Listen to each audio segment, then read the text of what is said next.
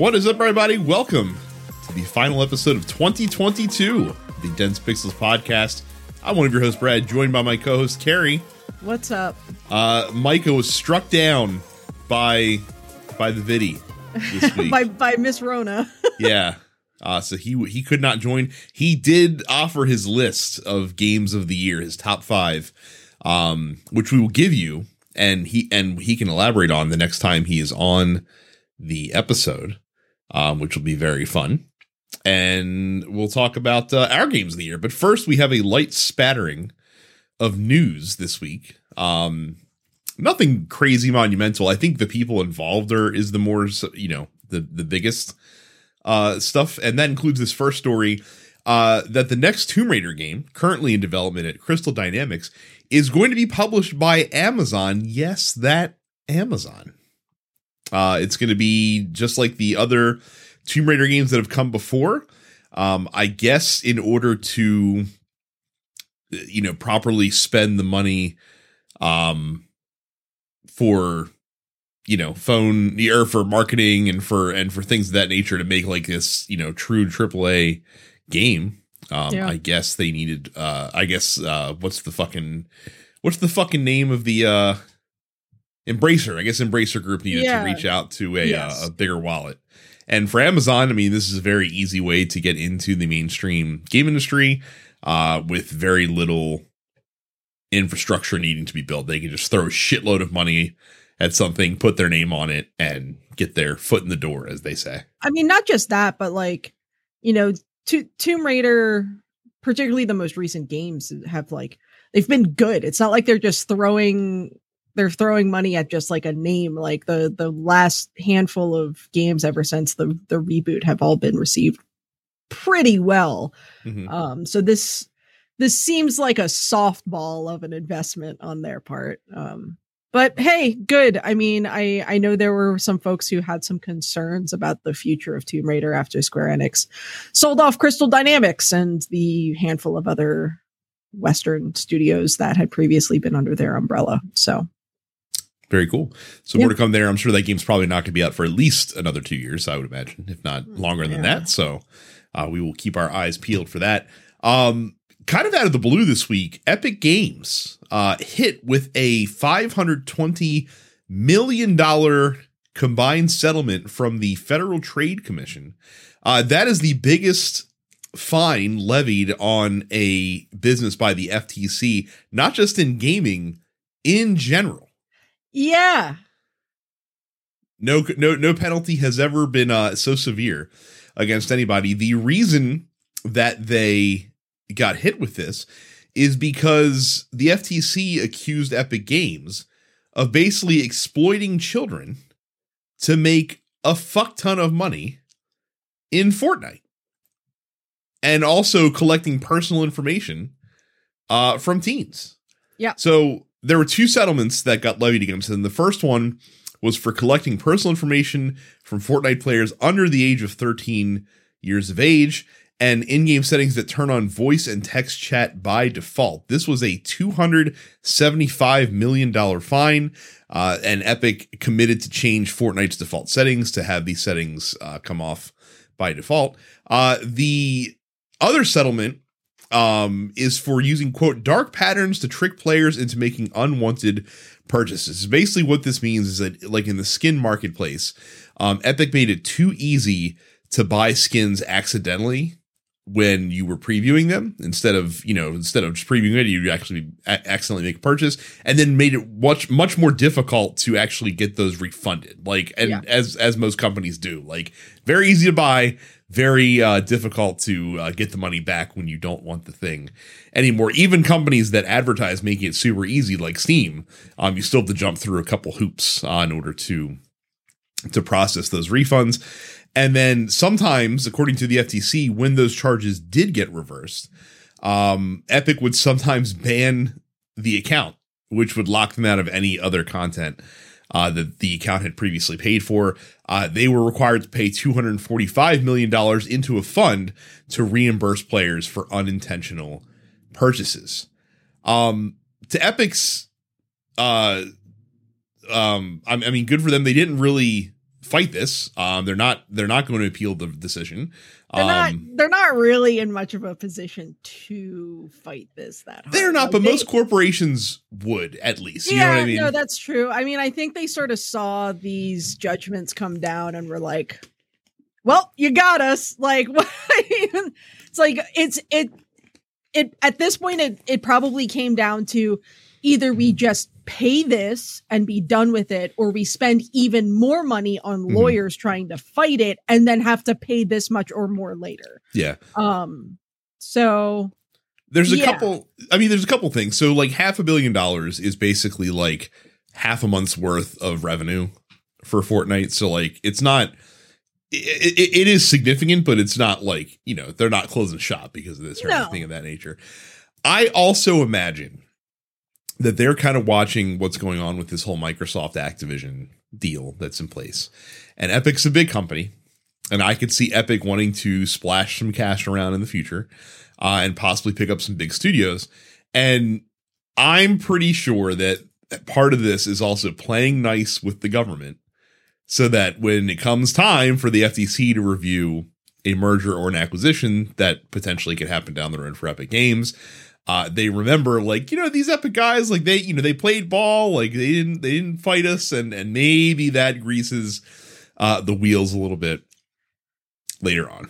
Yeah, I'm sure that has something to do with it. On the flip side, I'm curious as to what kind of precedents this is going to set for other sort of like in-game purchases in apps and whatnot. Like how is this going to influence how the government approaches games that have like loot box systems that don't get received particularly well and whatnot? So, and let's be perfectly clear. They're right in that, like, a lot of this stuff is tricking people into spending money and being explicitly predatory towards kids. And they're absolutely 100% in the right to have pinged these guys for as much as they did. Yeah. So I'm curious as to sort of what the follow-up is going to be beyond Fortnite, because I feel like there's one coming. So yeah, and Epic's trying to be proactive with some other changes. So some of the things that they have changed following the investigation that led to these settlements, that they say were not intentionally exploitative, but they still changed them anyway. Automatically saving payment data, you have to opt into that now, which I don't know how that flew beforehand, but okay. They've rolled back single button press purchases. Again, this is a very easy one to do if you're not trying to scam people out of a shitload of money. Like, yes, you should have a confirmation button, because people hit accidental keys all the time. People fat fingered shit constantly. Like, they have stopped disabling accounts that seek refunds for fraudulent purchases. They have added self-service refunds. Like before, you used to have to jump through even more hoops. Now it's a little bit easier, apparently. And they used to have no spending limits at all for players under 13. I don't understand how, in good conscience, you could not throttle for people younger than teens. The fact that wasn't there already shows that they were trying to get kids to spend their parents' money. Right, because 10-year-olds don't have any fucking impulse control when it comes to that stuff. Dude, I have had to walk my cousin through the parental controls on his Xbox over the phone because his 10-year-old kid spent like $78 in an afternoon on fucking V-Bucks and Fortnite. Right. So yeah, that shouldn't have been on me to do. There should have been protections there in the first place to prevent the all that from happening to begin with. Now, should my cousin have been paying attention to his kid? Yes, but he's a meathead from Long Island, so of course he didn't do that. He doesn't listen to this show. I'll fucking dug on him all day long. So yeah, I mean, obviously the changes that Epic is making are all great. We're all very happy that they're doing them. I mean, and fortunately, I mean, kind of to your point, like, because Epic is doing this, I think you're going to see at least a few other folks in the industry and some bigger games kind of take a second look at their current practices. Because when the industry leader is getting dinged with $500 million in fines from the federal government, you might want to just get out there in front of that to make sure that you're not going to be the next person on the chopping block. Because yeah, a little bit.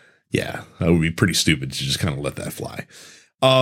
Finally, Riot Games, please, pretty please, let us out of our FTX sponsorship deal because that thing is going down in flames right now. They have they have made a court filing to try to back out of this deal that they signed with FTX, citing irreparable, quote, reputational harm that is part of the FTX bankruptcy case that is ongoing. No. Fuck Riot. Like, fuck all these people who invested all this money into FTX. Like, if I, a Bingus from Owings Mills, could look at what was going on with FTX with no background in finance, no background in business, and be like, that looks suspect. Then why didn't any of these assholes have the gumption to withhold themselves from trying to get on board the latest money train? And guess what? The train went off the rails really fucking quickly, didn't it? Now that the founder has been arrested and charged with 8 counts of fraud and conspiracy. No. Fuck Riot. Fuck Riot and their toxic as fuck crunch culture. Their toxic as fuck misogynistic company culture that, by all accounts, has not improved that much since we last talked about that shit, I believe, earlier this year. And no, fuck them. I hope they have to live with their shitty investment decisions for as long as it takes for FTX to completely go up in flames.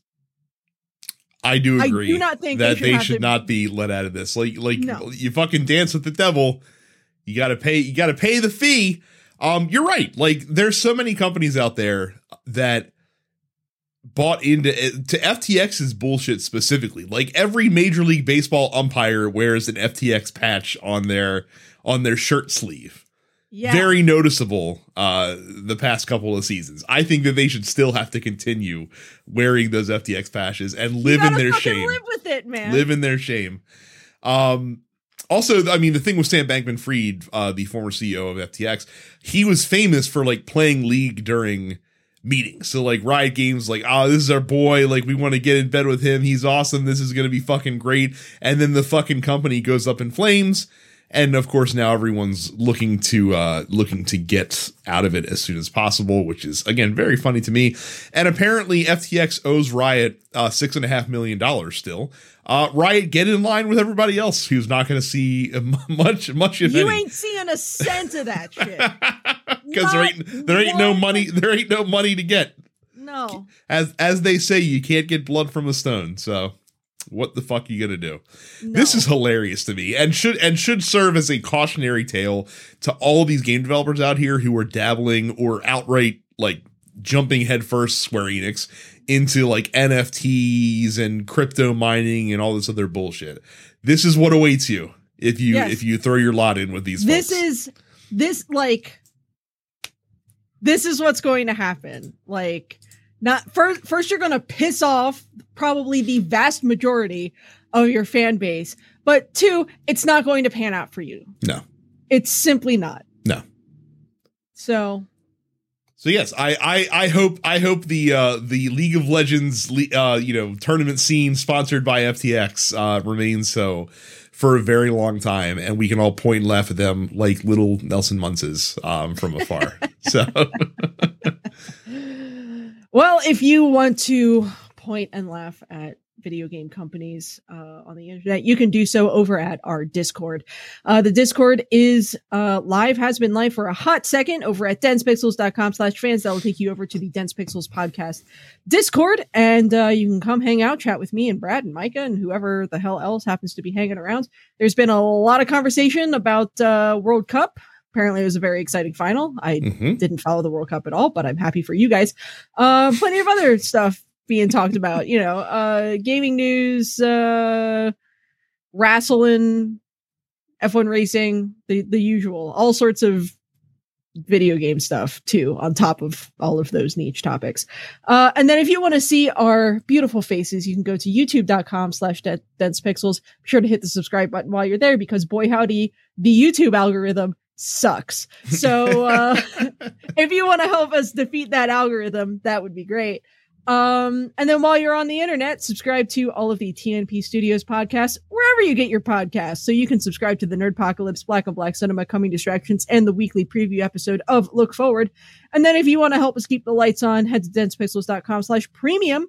And for just $5 a month or $50 for the year, you get all those premium podcasts like The Airing of Grievances, No Time to Bleed, The Men with the Golden Tongues, Upstage Conversation, and the workhorse of the premium slate. The full episodes of the Look Forward podcast are limited to premium, so be sure to hop in there. And then presumably everything else will be returning in 2023. Well, I mean, look forward is also off, which is a shame because it would be glorious to be getting on there to talk about the Donald Trump NFTs that released this past week. So, yeah, alas, you'll have to wait to hear our thoughts on that until next year. But it's very similar to our stance on NFTs and crypto in this episode, I can assure you.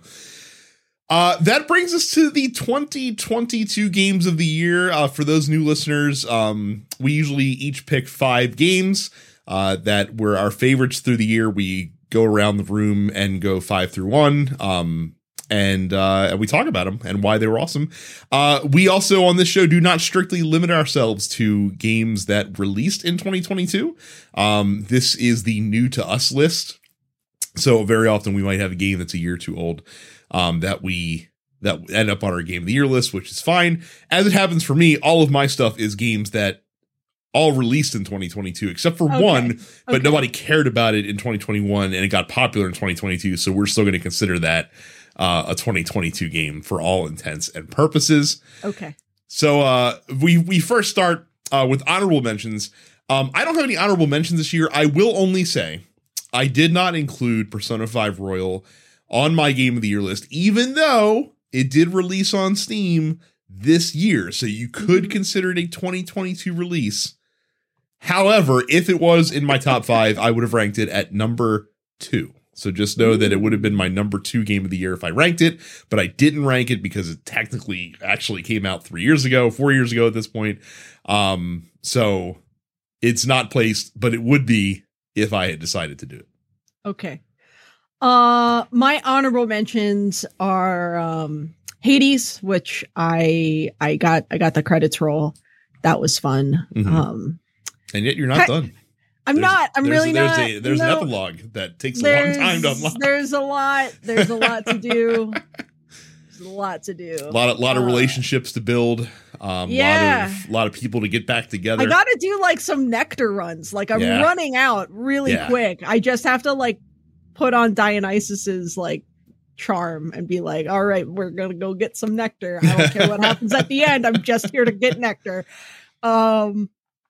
So yeah, Hades is good. Everyone was right. I'm dumb. I should have played it before now. Whatever. Spiritfarer, I played the shit out of over the summer, and that game's lovely. If you have the opportunity to grab it, you should do that.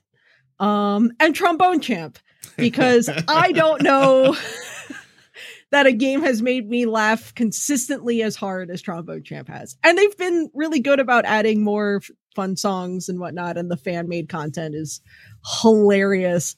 Trombone Champ is a delight. So I would really enjoy that game to come out like 15 years ago and really take the piss out of the plastic instrument genre that existed. Oh, I still feel like we need like a plastic instrument like way to play Trombone Champ. It would be pretty cool. So Micah's number 5 was Teenage Mutant Ninja Turtles Shredder's Revenge. This was very much on my radar, but I did not actually purchase it this year, and I really should go back and remedy that situation at some point. But that was his number 5, and again, he'll tell you all about it next time he's on the show. My number 5 is a game that I've talked about on this show a little bit. It, for me, is the perfect epitome of what a sequel should be in the video game industry, where you take the core mechanics of things that worked really well in the first game and just improve all of them and add lots of new shit and make it really pretty. I am referring to Rogue Legacy 2, which came out on on the Switch and Steam and a couple other platforms this year. Again, this is like Rogue Legacy was one of the original like 2D, like more mainstreamy roguelike games, and it was really good. But it was very much a 1.0 effort, you could tell, right? Rogue Legacy 2 just took what worked about that game and just refined it, added more classes, added more power-up abilities, added extra areas, added new enemies that behaved in really unique ways, added just really, made the classes play really distinctly from one another, even more so than they did in the first game. Really gave a lot of replay value and a lot of great ways to play. I'm 30 hours into the game. I still have not beaten the game yet, which is, a ton of content that's in there and just tremendously fun. Like you can sit there and play Rogue Legacy for 20 minutes and have a good time. You can sit there and play it for 4 hours and have a great time. Fantastic roguelike game. Check it out if you enjoy games like Dead Cells or other 2D roguelikes especially. It's my number 5. Cool. My number 5 is Monster Hunter Rise Sunbreak, which is the expansion that hit Monster Hunter Rise earlier this year. Yeah, look, I like Monster Hunter. No surprises there. We've known this for a minute now. Sunbreak is great. The new monsters that they've added, the variants have been cool. The extra story has been fun. The afflicted monsters are cool. It's more Monster Hunter. I'm not going to complain about it.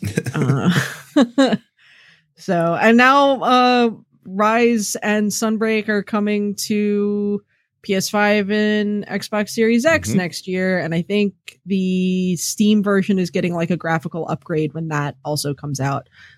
So now if you are a person who owns one of those consoles and has not yet played the game on Switch or PC, you will be able to play it too. Please do. It's very fun. So if someone's getting into Monster Hunter for the first time, would you recommend they play this or Monster Hunter World first? Either is fine. I would honestly probably say that Rise is probably a slightly more accessible than World, but both are pretty newcomer friendly. So cool. Mike is number 4, Marvel's Midnight Suns, which he just talked about in our most recent episode before this. The combat must have been really good to make up for the dismalness that was the between mission stuff that he talked about last week. So yeah, it warms my heart to see Mike getting into a card driven action game. So very fun. My number 4, also a card-driven game, also a Marvel game, not Marvel's Midnight Suns, though. Marvel Snap, my number 4 game of the year. This, hands down, is my favorite digital card game. Not roguelike, but like digital collectible card game that I've ever played. It beats the shit out of Hearthstone for me. The thing that is the magic sauce that makes it work is the short, 5 to 10 minute matches. 6 turns, that's all you get. You got to, build your deck the best way you can to optimize those 6 turns. The guessing game against your opponent, trying to outthink them, outbluff them, the game within the game, as it were, really satisfying. The frequency at which rewards are given to you, great. I haven't felt pressured to spend a single dollar in this game, and I've probably put at least 25 to 30 hours into it at this point. And it is one of the most friendly, monetized, free-to-play games that I've seen. There's certainly stuff in there that can get you in trouble if you're inclined, but you cannot really pay for power in order to, make yourself better, because at the end of the day, it doesn't really matter what cards you have. It really matters in, the way that which you construct decks, and the way that which you execute the playing of those decks is also equally important as well, because you can really fuck it up if you don't know what you're doing. Marvel Snap's excellent, and I highly recommend it to anyone who is even partially interested in getting into card battlers. My number 4 is not a game that came out this year, but it is a game that I played for the first time this year and really, really enjoyed, and that is Outer Wilds. I was basically bullied by a member of my band into playing this game because he was aghast that I had not played it before. So I grabbed it when it was on sale for like $8, and I would say I got my $8 worth. That's a really, really good game. That's it's got so much going for it, just in terms of like the world building and the lore and the story and the puzzles and everything. I haven't done the DLC. I don't really intend to do the DLC because I hear the DLC is kind of spooky. And I don't do spooky. So I'm content with having played the game the way that I did and reaching the conclusion that I reached. So yeah, Outer Wilds was just a really lovely experience that sat with me for quite some time. So cool. On to our number 3 is Micah's number 3, Marvel Snap, which we just talked about a little bit ago. My number 3 should come as no surprise to any regular listener of the podcast. I have gotten really into driving games in the past couple of years, especially ones that like have 1 foot firmly grounded in simulation, maybe 1.5 feet in some cases, but Gran Turismo is more of the 1 foot in simulation. Gran Turismo 7 was exactly everything that I wanted the game to be. The first numbered Gran Turismo game in 8 years to come out. Wow, really? It's really been that long. Yeah, or 7 years. No, 8. I was right the first time. 2014 was the last one. And the years start coming and they don't stop they coming. Certainly do.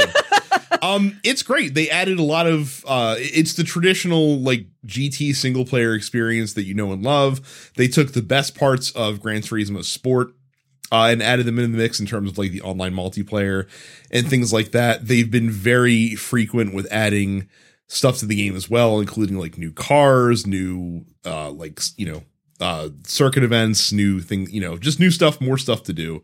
It is truly a ode to cars, and it is one of those games that even if you're not like a car person, you can't help but kind of be taken in and enchanted by the obvious love that the people working on this game have for cars and for racing and things of that nature. Like it shines through in the game, sometimes in very corny ways, but usually in very earnest ways. The driving feels excellent. It is a ton of fun to play on my little sim rig that I have set up, and it looks gorgeous. It sounds gorgeous. Yes, even with the silly, faux jazz soundtrack that the Gran Turismo games are pretty famous for. I love it. This game's gonna be on my regular rotation for many, many years to come, I am sure. Yet it is only my number 3 game of this year. So my number 3 goes to Pokemon Scarlet and Violet. So specifically Scarlet, having played Scarlet, but Scarlet and Violet are really great entries in the Pokemon franchise in terms of what they're doing with the world and what they're doing with the storylines and what they're doing with everything. And it is being held back significantly by a slew of performance issues, which is unfortunate. I had a blast with Scarlet. I love all the characters, and there's so much about the game that is fun. And when the game does run well, it runs great and it's seamless, and just like everything about it is what I want out of an open world Pokemon game. And it needed an extra 4 months in the oven, I think. Just I think it needs a new hardware platform to be. Yeah, that too. I mean, again, honestly, we've been over this. I really don't think it's being held back quite by the Switch's hardware limitations as much as it is by a rushed development cycle to get it out in time for the holidays. Again, hopefully we will see further patches that continue to improve performance. I feel like a lot of this stuff can be fixed with future patches and DLC and whatnot.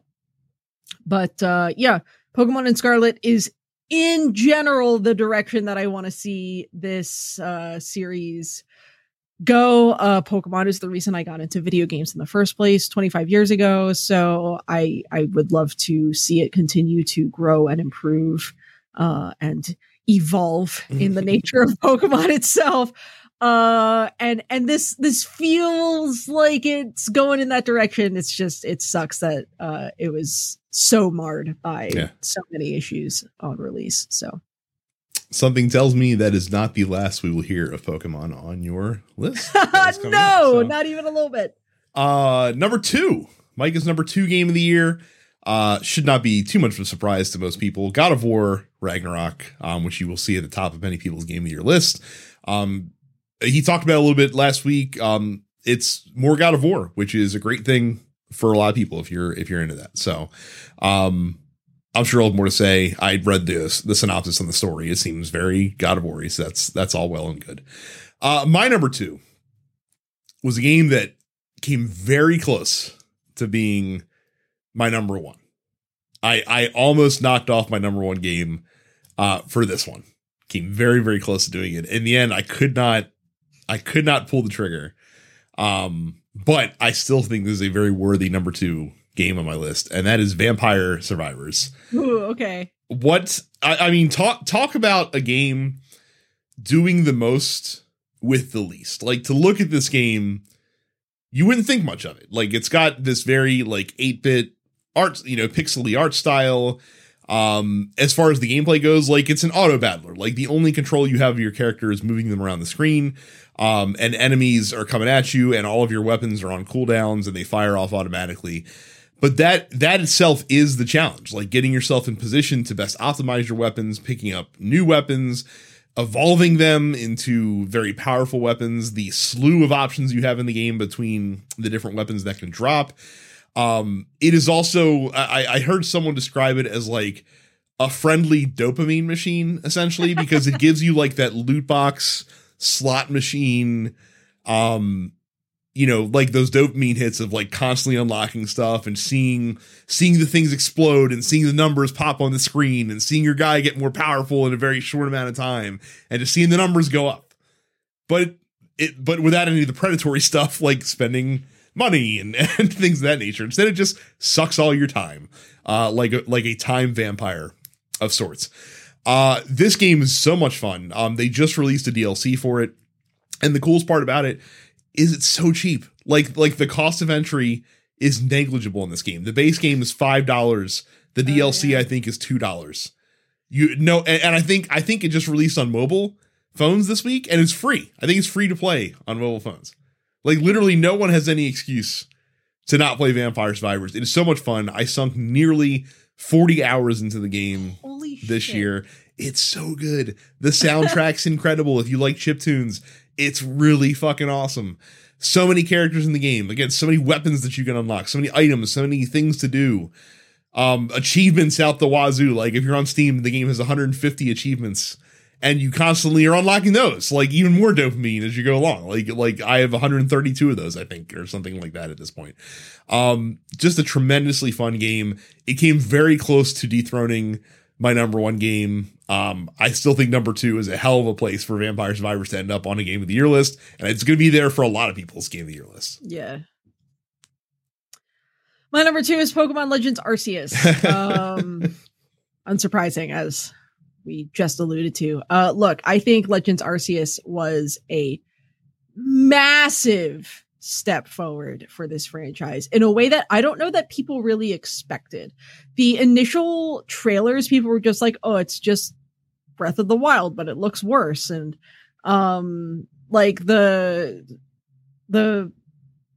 smooth way in which you just go right into battles or right into catching something and stuff like that. The fact that like sometimes Pokemon are going to be really fucking aggro at you, and you either need to send your own Pokemon into battle or risk getting headbutted.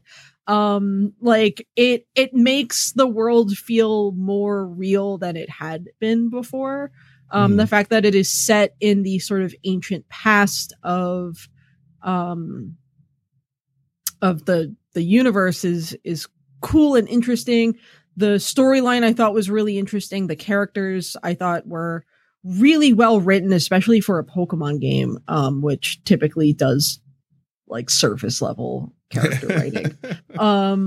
Yeah, just super, super fun across the board. And it runs much smoother than Pokemon Scarlet and Violet. I would consider, like, I think overall, I liked these games about the same amount.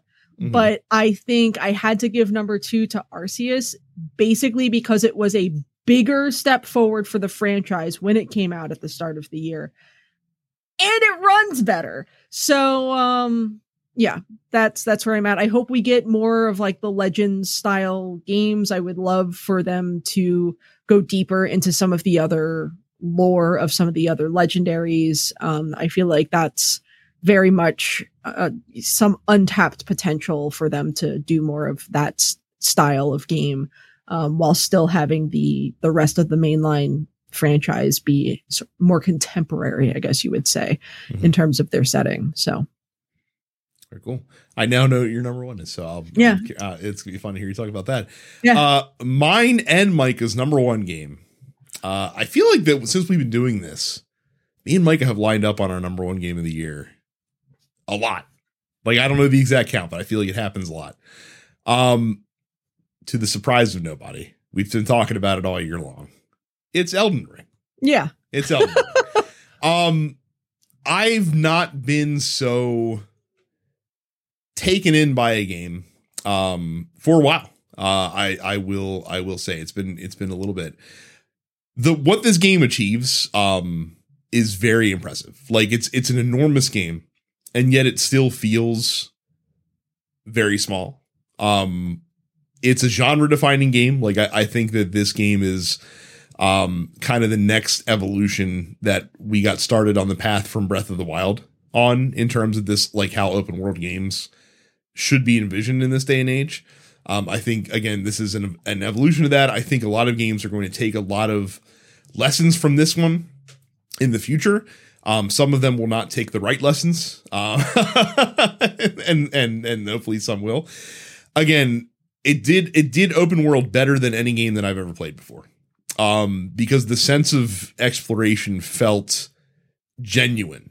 The world unfolding before you felt real. I mean, there's a point early in the game, and this example gets thrown out a lot, but it's early enough in the game that I don't feel like I'm spoiling anything, where you open a treasure chest, and this treasure chest takes you to a part of the map that you haven't explored, that you are underprepared and underdeveloped to be able to do anything in. And you're stuck in this fucking cave, and the solution is to fucking run. Like, just run out of there. And you feel lost. Now, fortunately, once you're out of the cave, you can get back to where you were pretty easily.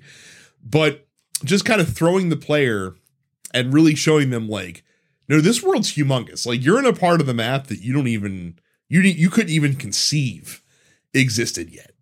Like, that's the kind of thing. You still have, like, the Souls-like dungeons in the game. Like, you still have those areas.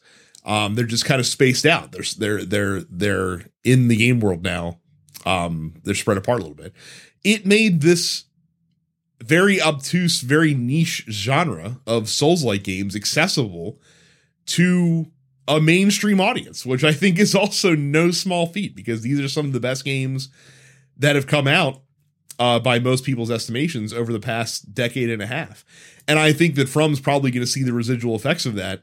I think there's going to be more people going back and checking out, the Dark Souls series, checking out Bloodborne, checking out Demon Souls, and things of that nature. Just a tremendous, tremendous game.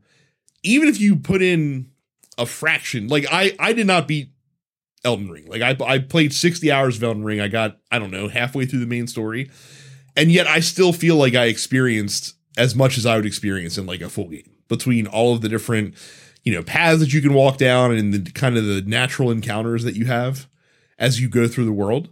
Those tell a story. So, like, I don't feel like you have to complete this game to experience this game. So even if you're kind of, like, put off or daunted by, this, 90 to 100 hour open world RPG, you don't have to. like I feel like you can have a great experience without seeing a lot of the stuff that the game wants you to see. Tremendous, tremendous game. There could be nothing else that was game of the year in my eyes. And so Elden Ring is my game of the year. It's Micah's game of the year. Because there's two of us, it has to, I guess, be the consensus Dense Pixels game of the year. Even though I might, if Micah ever plays Carrie's number one game of the year, and he really likes it, then perhaps in the future that could move up on the list, because I also really like Carrie's game of the year, even though it did not make my top 5. Yeah, my game of the year is Pentiment. No, shouldn't be a surprise, given how much I've gushed about it. Just an honestly brilliant experience. Yes, it's a visual novel, but it's a mystery, and there's so much to do, and just there's not enough time to do anything, and that's the whole point. Is you're never going to have enough time to do everything that you would want to do. That clock stops for no one. Not for you and not for the Archbishop.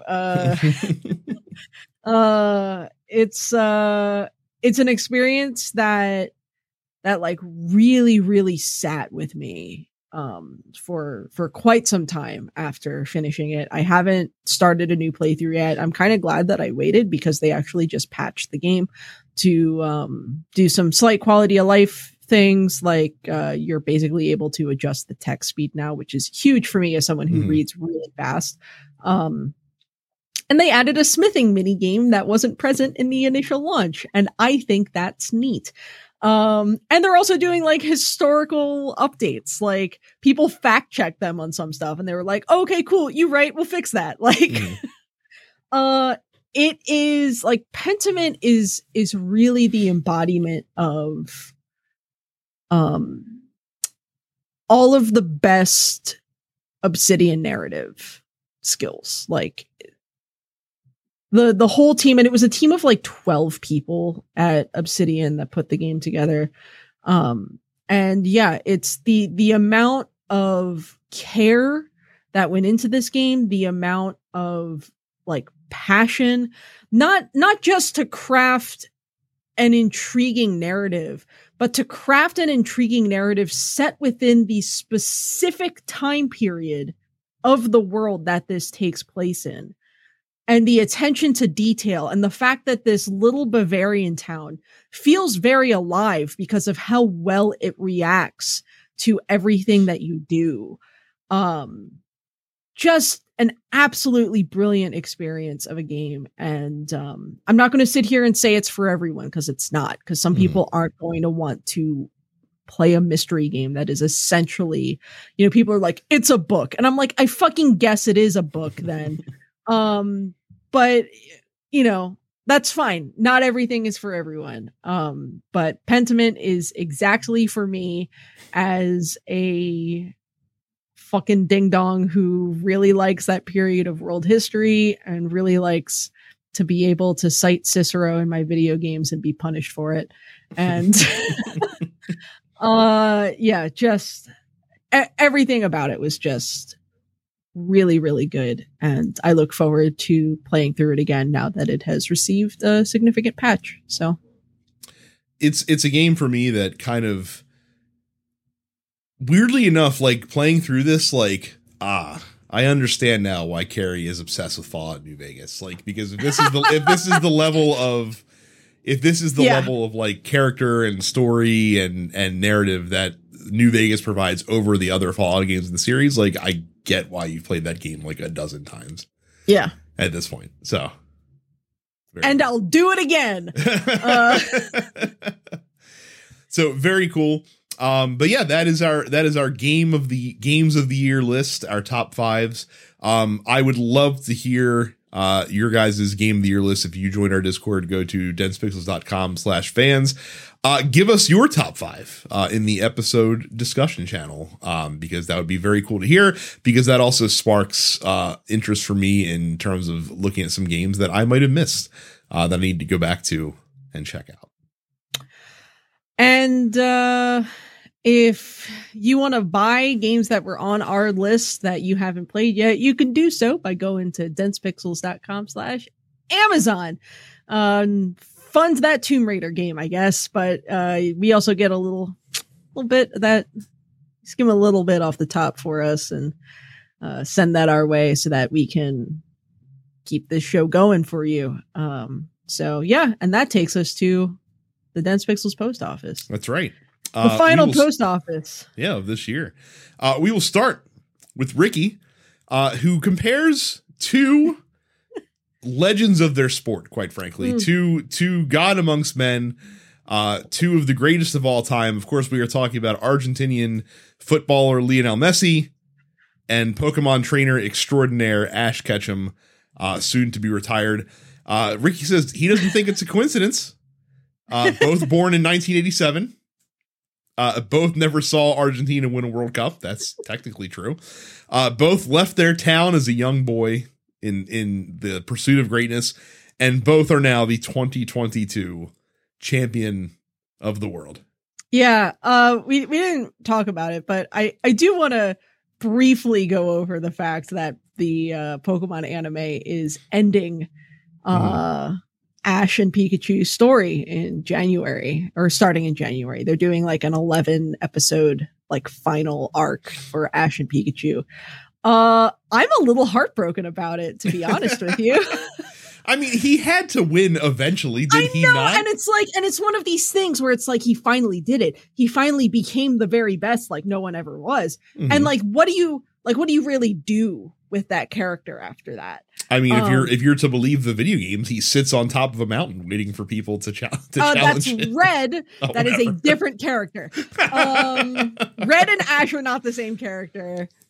I will write a thesis about this. Don't get me started. Yeah, I mean, look, I've been playing Pokemon since I was 8 years old. Is he still a 10-year-old boy in the anime? Like, yeah, basically, yeah. He's not like Bart Simpson. He's not aged at all. That's correct. Yeah. Okay. And like the showrunners have basically said like he doesn't need to age. Like why would he? I mean, to be fair, like having really sad 35-year-old Ash Ketchum traipsing the world to become the Pokemon master could actually be a really compelling story. Well, I mean, for the older generation, maybe. And maybe we'll get a time skipped Ash because they have announced they're starting like a new season with new pro tags and whatnot. But yeah, I mean, so my first exposure to, like, I was watching the anime before I was playing the game. Like, I was getting up before school an extra half hour early so I could catch an episode of the Pokemon anime before I had to catch the bus to elementary school. So yeah, it's a little bittersweet, the idea that Ash's story is coming to a close and that we're not going to see any more of Ash and Pikachu. It feels like it's one of those things that I think you sort of take for granted. You know, it felt like they would always just sort of be around, in the same sense that, like, you know, whether it's Bart Simpson or Mickey Mouse or whoever, like these ageless, timeless kind of characters that are just always, like, they're always there and nothing. And there's something comforting about how unchanging they are.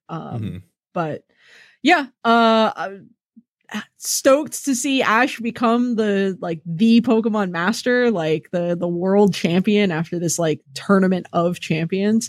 But yeah, I understand from a writing perspective that, like, you can only do so much. Well, you can only really do so much at that point. I much prefer, I will say I prefer to see them do this than sort of what, you know, like Dragon Ball does, which is like, all right, there's an even bigger threat. And now we've got to change their hair color to something even different and get even more powerful. Like, no, it's fine. It's time. I understand. But I'm just like, oh, my boy. Johnny also says that another thing that you could add to this is they're both 4'10". Leo Messi's a little guy. He's a little guy. Cam asks, do you all stock up on end of year holiday sales, or do you rationalize there being a reason you didn't bother with those games in the previous month? I am very much when I see a video game, my rationale for buying a game over not buying a game is I assign a personal worth of each video game when it, you know, based on reviews, based on what I see. And there are just certain prices that I will not pay for certain games. Like some games I have no problem dropping a $60 spot on. Some games come out at $30 and I'm like, I wouldn't pay more than $15 for that, or I wouldn't pay more than $20 for that. And I wait for those games to go on sale before I pick them up. Tunic is a good example. Like, I would really like to play Tunic. $30 is a bit too much For my tastes for Tunic, 24 is a bit too much for Tunic. I've seen it on sale for 20% off a lot. I'd like to pay between $15 and $20 for Tunic. Like if Tunic ever comes out at $17.99, I will buy Tunic at that point. So yes, end of year sales, a great opportunity to pick up a lot of those games that you've just kind of been waiting to pay a little bit less for. So I definitely stock up. Yeah. I'm probably going to pick up Sonic Frontiers because that finally went on sale for the first time. I'm honestly shocked it took them this long. It's been like 6 weeks since the game came out. I figured that was going to go on sale after like 3 weeks, but no, it got good reviews, so they left it at full price for longer. So, yeah, so that's like $42 right now.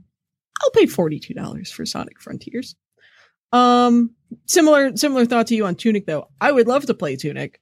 I'm not paying $30 for Tunic. So, yep. Daniel asks, how about a bottom 5 games of the year? So like bottom 5 or disappointing games are tough for me because I don't stay playing stuff that sucks. Like I will not power through something because we're not like reviewers. Like it's one thing if you're a reviewer and you have to play a lot of games and you know, a decent amount of games that you might not really be enjoying because you need to write a review on it. Since we're not in that position, I don't suffer through stuff that's not jiving with me. So like, and if you just want a list of games that haven't really jived with me this year, I don't really think I have too much. Most of the stuff I've been very, very deliberate and cautious this year about buying stuff.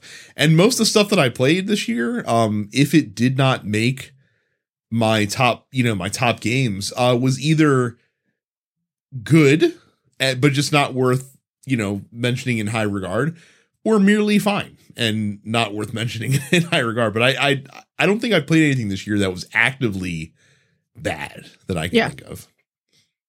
Yeah. So, yeah. Me either.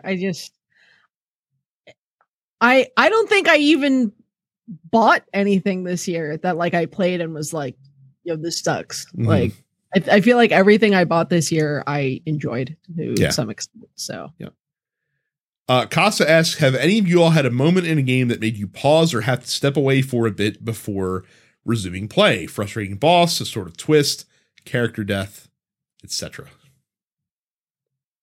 I mean, how spoilery can we get? What's the game? Pentiment. I don't know if we want to spoil Pentiment yet. Just all right, it's newish.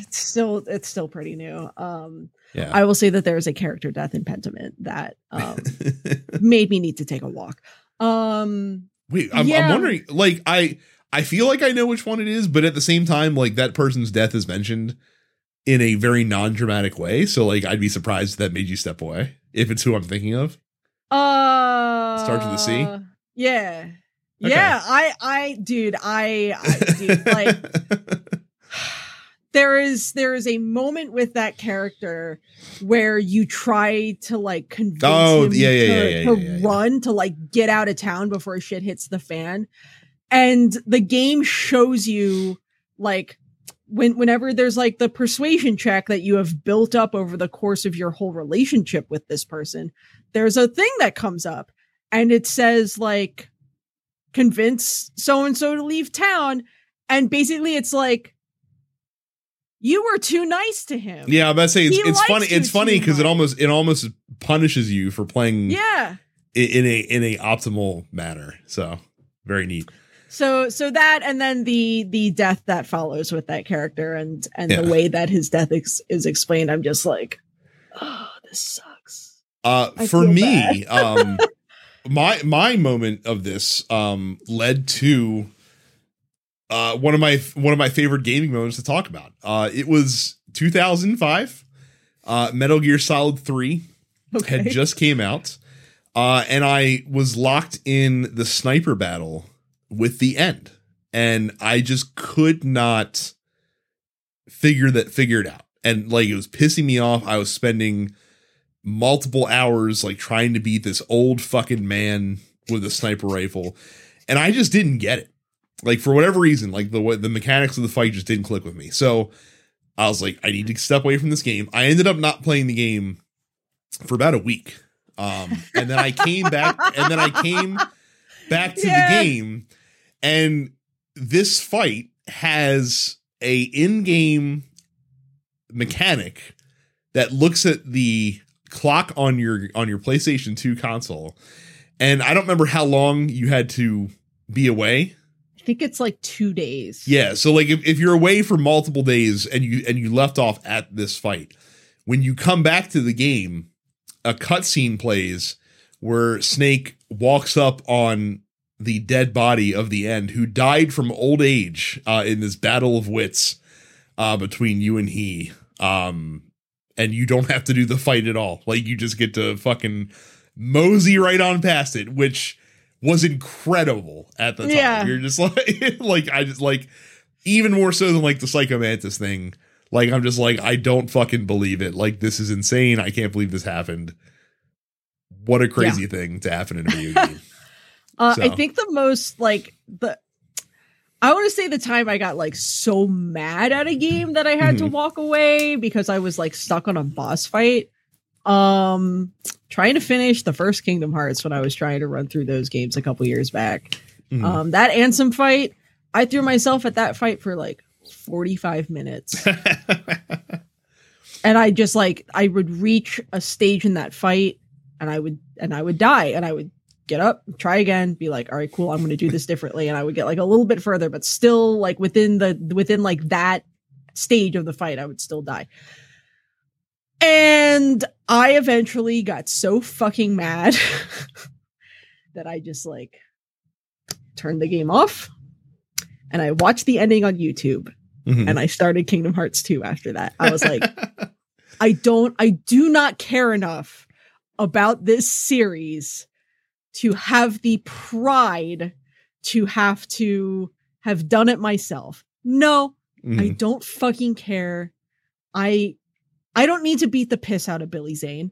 I will just simply watch the ending on YouTube and move on with my life. But I was mad at that fight. I don't usually get that mad at video games, but I was like pacing around the room. I was so fucking pissed off at that game. I want to say that's the most mad I've been at like a video game was at Kingdom Hearts 1. The most recent example of this for me, I didn't get mad at this, but I did have to back out and kind of reapproach.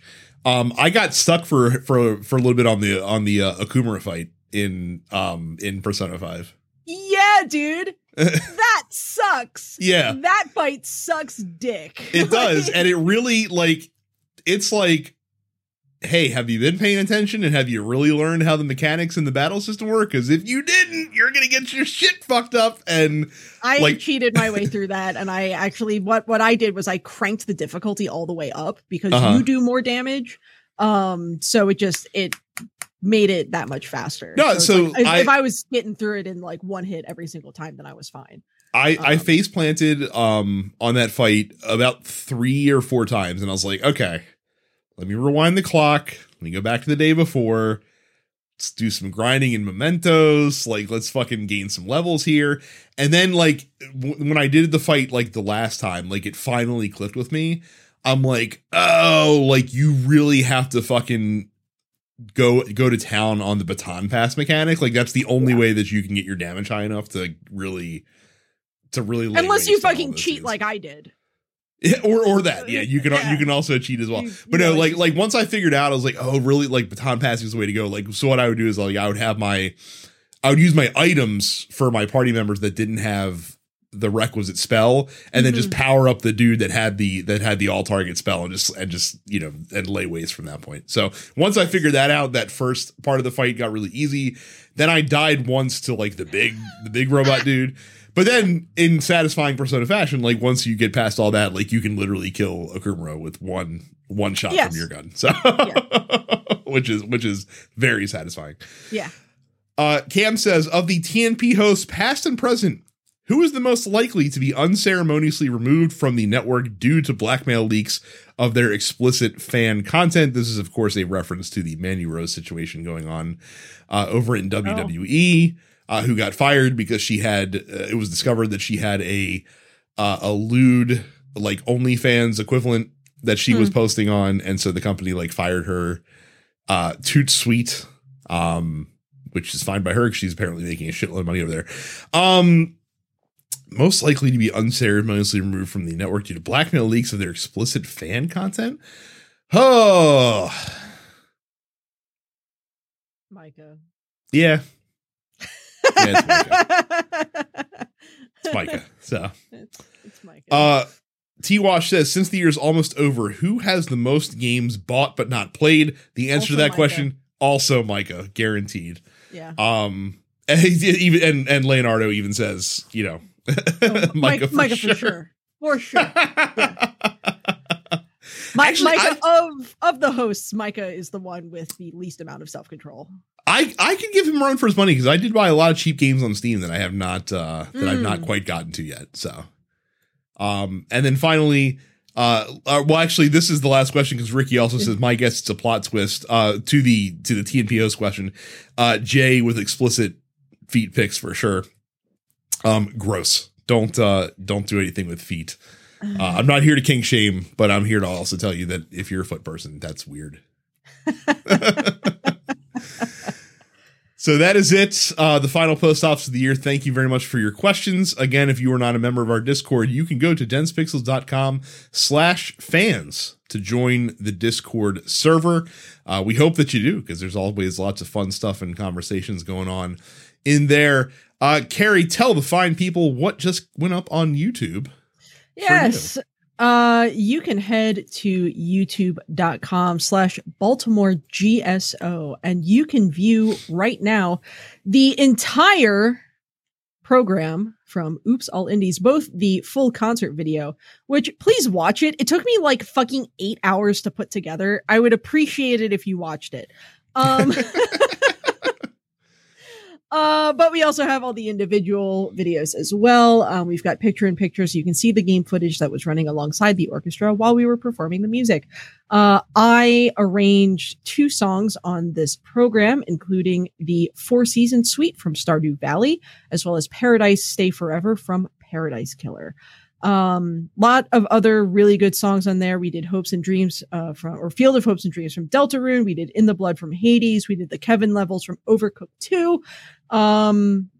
People may be surprised to see that we did Myst, but Myst is an indie game. It's just a very old indie game. And boy howdy, the Myst suite that we did, that was like our finale piece, and that piece has some hands. That's a pretty musically complex piece. Plus, you get to hear me absolutely wail on an acoustic guitar for a few minutes there. But yeah, overall, really, really cool show.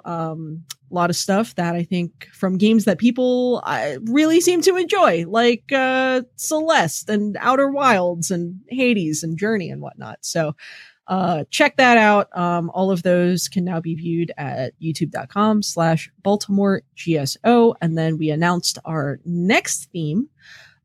So keep an eye out for our spring show, which will be called Beyond, which is a focus on space games. So yeah, we're going to do some Mass Effect and we're going to do some Halo and some Metroid and Mario Galaxy. Metroid? I'm arranging the Metroid stuff, so it's probably going to be Super Metroid. But I'm saying which tune? It's probably going to be the prologue into Lower Brinstar. Oh, okay, good. I wanted Brinstar. Kraid's theme? Ridley's theme. Oh, Kraid's theme is better. Maybe Kraid's theme too. We'll see. I mean, look, I'm also doing a Final Fantasy IV piece for this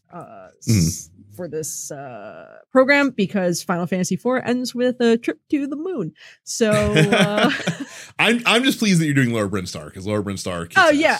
Look, there's a lot of stuff on the Super Metroid soundtrack that kicks a lot of ass, but there's also a lot of stuff that's just like weird and ambient, and there's only so much of the weird ambient stuff. What's the fucking name of the area? Like, my favorite track in that game is a weird ambient track, and I can't remember the area that it's in. Dude, I could. It's gonna bug me. Yeah. It's gonna bug me. You'll figure it out.